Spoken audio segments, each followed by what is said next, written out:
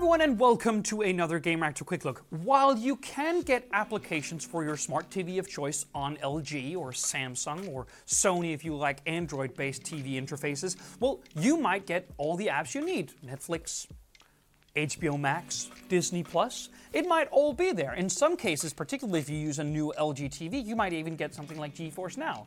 But that does not mean that there isn't an inherent advantage to using a media player of some kind, like a streaming box. Apple has been very successful with the Apple TV 4K for a long time, and Google has been manufacturing both Chromecast and Chromecast Ultras for a while, basically serving as a hub for all of your apps and all of the stuff that you would regularly need and want in the best kind of streaming quality that the given services can offer.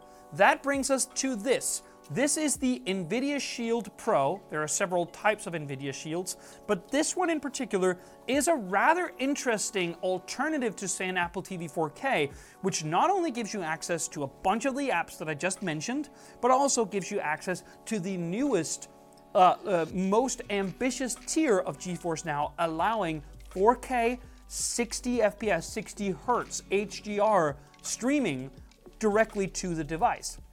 That is actually, I think, a really cool thing, particularly if you're looking to get into game streaming. So a lot of people, particularly those who subscribe to GeForce Now already, they have their really powerful gaming PC somewhere in their home, but sometimes you also just want to hang back, look at something on your big screen TV. Now, if you want that and you buy the Shield Pro, you have 4K HDR with Dolby Vision and Dolby Atmos in 24-bit sound. All of that is really good. At the same time, it has 16 gigs of internal storage for storing movies or something like that, but you can also very quickly expand that storage with using one of the dual USB 3.0 ports here at the back for, let's say, just, you know, a USB like stick with a terabyte if you want it to be a bit of a big spender, and you could have a terabyte's worth of media here directly for your playback on your TV. So that is already pretty cool. Apart from that, you also get gigabit Ethernet, which is nice, particularly if you want high bandwidth content to come through, Netflix 4K streaming, for instance, or most likely GeForce Now again. And it also supports Google Assistant and Amazon Alexa if your TV already doesn't and you want to add some smart assistant capabilities to your home streaming setup. Well, that the Shield Pro can do again.